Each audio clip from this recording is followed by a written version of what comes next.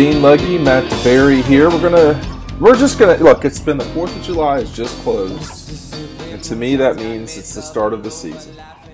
So Matt, what I kind of want to do here on this edition of Riding Home is recap briefly what's happened over the last 6 months.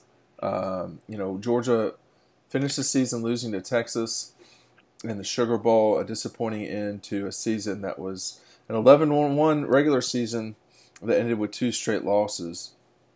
I've watched the Alabama-Georgia game probably, 5 times, something like that. And obviously I think Georgia's right there, just needs to close the deal on the Tide. In that time, though, Georgia has completed its recruiting class for the 2019 class, which includes some very serious heavy hitters. They've lost a very good player in J.J. Holloman, who was thrown off the team for a battery charge against a woman. The 2020 class is starting to come together.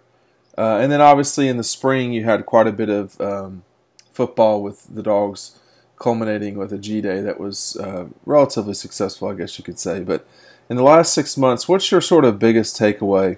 Was it the signing class again?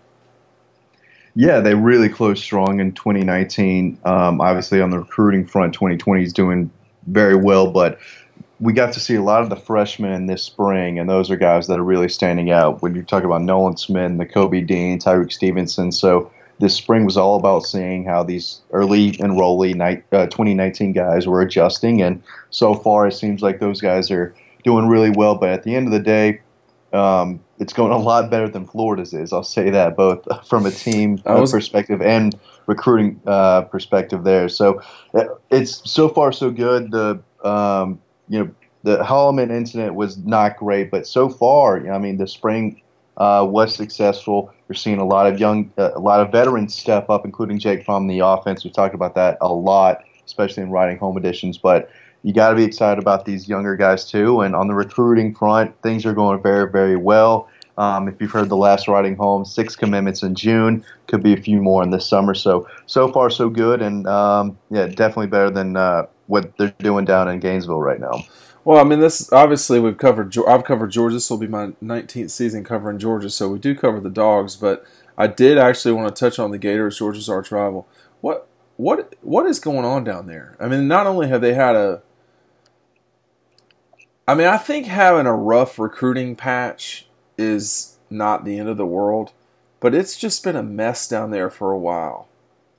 Yeah, and they like to talk too. Yeah, Coach Mullen is very outspoken about things, and they have had a lot of bumps in the road this spring. I don't know internally or on the team specifically what's been going wrong. It seems a lot of guys are transferred, haven't qualified, but from a recruiting standpoint, they did not finish strong in 2019. 2020, they're losing guys left and right. Doesn't feel like they have a lot of positive momentum, either on the team or in recruiting right now. So if you're a Georgia fan, you've got to like that. And lots of good things so far. There's going to be a lot of pressure for Jake Fromm to really perform this season. We talked about him on 2 podcasts ago, I guess it was, or 2 shows ago. But one thing I think folks are missing is, as important as Jake is to the offense, and any starting quarterback is the most important person on the offense, all the parts around Jake are pretty good too. And we're going to go in depth about this over the next few weeks, position by position. But what do you really expect out of these running backs, man? When I went back and watched the Sugar Bowl and watched the SEC championship game, DeAndre Swift really looked a little bit better than I recall. Obviously, James Cook will be there. You've got Zamir White, Brian Herrien, a very good Sugar Bowl, or a solid one, I should say, at least. And you've got McIntosh coming in. You've got 5 backs. All are going to be different classes, literally senior, junior, freshman, redshirt freshman, and true freshman. What are you looking for from this running back group? A lot of people do feel like Swift is either the or one of the best running backs in the country. You could absolutely make that that argument again. Brian Herrien, this will be his 4th year. He's been with the program, it seems like forever, but the guy I'm keeping my eye on, as is everyone else, is Zamir White. You know, I mean, 2 ACL knee surgeries. I know, Dean, you said he's the best high school player you've seen in a game. I don't know if that's exactly what you said, but the guy has talent, and if he can come back just a little bit from what we saw his junior year and senior year until the injury in high school, he could be very special. And again, you have DeAndre Swift, you have Brian Herrien. If he can produce as a number 3 and maybe start getting more and more carries throughout the year, he could be an X factor in this offense. And again, James Cook is going to get his touches. He got his touches as a true freshman. You can put him in the slot here and there if you need him to. You can do a lot with him. So he's a guy who's going to get carries. And then McIntosh is there if you need him. Not expecting a ton, but he's a big bruiser, over 200 pounds, who can get you some tough yards in the fourth quarter if you need him to. But a lot of versatility, a lot of depth, but it's really going to come down to Zamir White. Can he step up and be a true 1-2 with DeAndre Swift, as Georgia has seen so many times, you know, with 2 stud backs? Right now they have 1 in Swift. Herrien gives you a lot. You know what you're getting from him, but the big question is going to be Zamir White. He was a 5-star top 10 player in the country. If you can get a lot, I don't want to say a lot, but really anything from him, that's going to help this offense in a lot of ways. One of the biggest, stories that happened at Georgia, we completely jumped over this past 6 months, and this will have ramifications this season and beyond. There were 2 really big moves, 3 if you want to call Dan Lanning being named defensive coordinator a big move. But you had the departure of Justin Fields, who is listed, by the way, at 10-1 to win the Heisman, which is 3rd best in the country, in front of Jake Fromm, which is interesting. But in front of DeAndre Swift as well. And you have him leaving, and then the third one, and maybe the biggest change perhaps for Georgia will be the switch at offensive coordinator. I mean, people can hate on Jim Chaney all they want to, and there were certainly reasons to in particular moments in the past, but they were very productive, Georgia, over these last couple of years. And go ahead. And you just, I mean, it's an unknown. It's a variable we don't know the answer to yet. Well, Jim Chaney is a good play caller. He's been in the league long enough. He can call plays. I don't know if James Coley can. I wouldn't call him a proven play caller.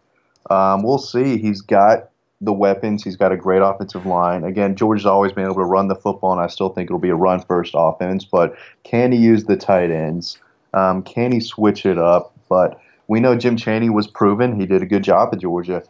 But James Coley is not a proven offensive coordinator, and he's not a proven play caller just yet. So really interesting to see how this offense develops under him. But it's going to be up to Jake Fromm. I mean, Jake Fromm can probably change the play whenever he wants at the line of scrimmage anyway. So it's going to be his team. It's going to be led by him. He's worked with Coley a lot for 3 solid years now. So that'll be interesting. And Todd Hartley coming in. Yeah, I as it relates to the 2020 season and beyond, I think Todd has had a huge impact on things. I don't want to make it overly more than what it is, but for a tight ends coach, he's done a great job so far. He's certainly I'll just say that he is the reason why Carson Beck is at Georgia. If it weren't for him, Carson would not be going to Georgia. I know Carson always wanted to go to Georgia. That's clear. But he wouldn't have gotten a second look without Todd saying to Jim Chaney, to James Coley, hey, look, you should double check on this. This is a guy that you should make sure that you're taking a harder look at. And they did. And to their credit, they did, because, let's just transition real quick to the stuff at the opening. It's hard to know for sure what you're getting out of, Elite 11 in the opening. You should take everything with a grain of salt. You should take anything in recruiting. I mean, we can only gather information. You know what I mean? But he did pretty well at Elite 11, and then you had the rest of the guys competing out there as well in Texas.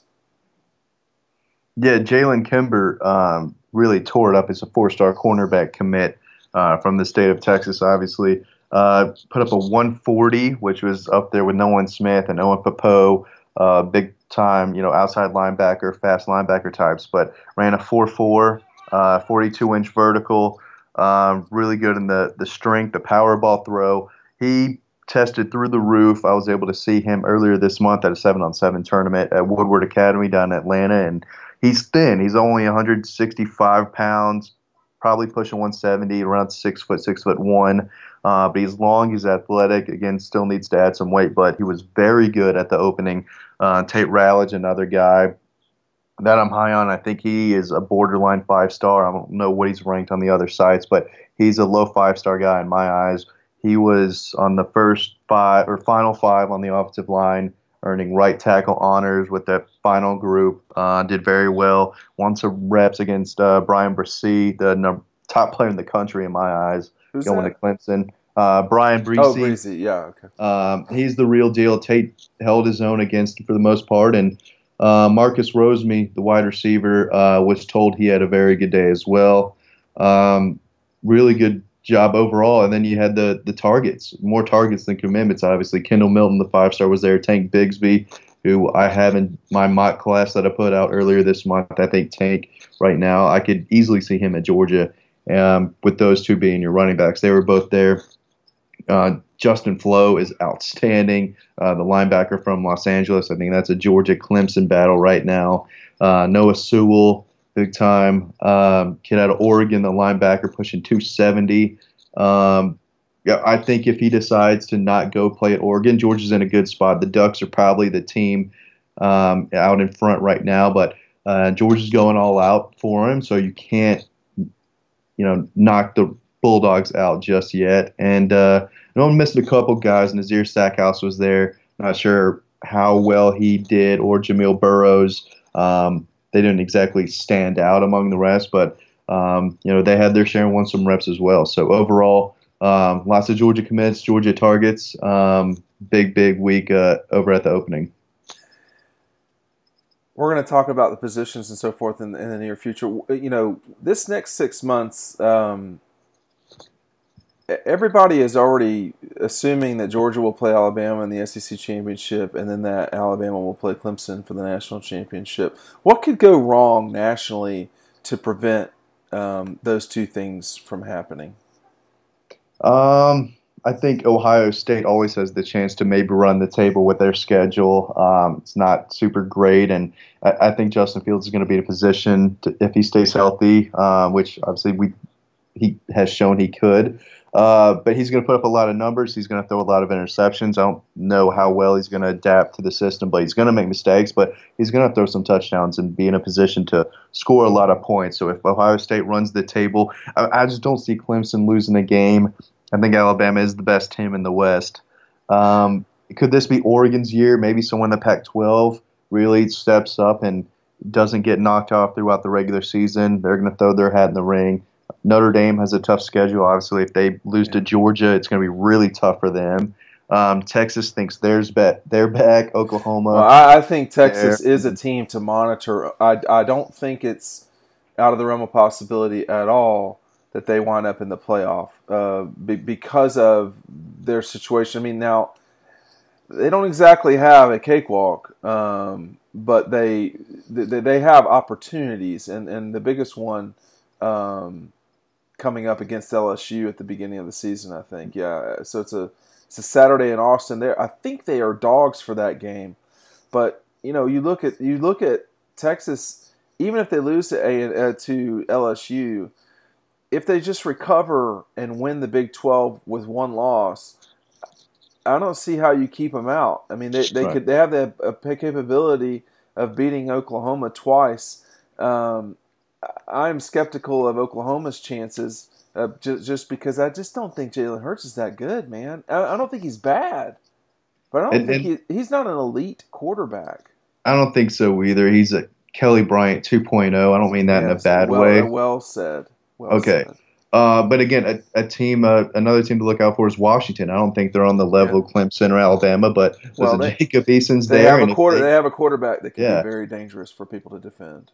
And I think they're in a position where if they I mean, they might be another team who is favored in all the games they play. If they can beat Oregon, I got to go back and look at their schedule, but they're a team who could make the playoff if they go on a big run in the regular season, win that conference there. You know, a lot of folks listening to this, you dismiss Jacob Eason all you want to. That's fine. But, you know, you're leaving out some pretty impressive performances at the end of games against, for instance, Kentucky, Tennessee, and Missouri in 2016. He made a lot of plays. He made this is year four. Year four of Jacob Eason. I think he's going to have a really good year. We'll see, but it does look like, you know, everyone's going to say Alabama and Clemson, and it's been that way for a while now, except for Georgia a couple of years playing in that championship game. But Georgia's going to have their shot, and they've got a really tough regular season. They really do, and even a one-loss SEC champion Georgia is probably getting in. I don't see how they wouldn't. Yeah. So they don't have to be perfect. This is a team that can do it. But we'll see. It was a really good spring, though. I think both on the team, getting some leaderships in there, some veteran guys, and then these young kids I think are going to make plays as they always do. Kirby loves playing these young guys, and I think getting more and more early enrollees in there each and every year is definitely paying off, and I think we've seen it from some of these guys that just signed in 2019, and so far so good. All right, next few weeks here, we're going to be going over the positions for the Dogs, and soon just stick around for riding home here on Dog Post. Matt, we'll catch up with you in a little bit. This is Dean Legge signing off. Go to dogpost.com today.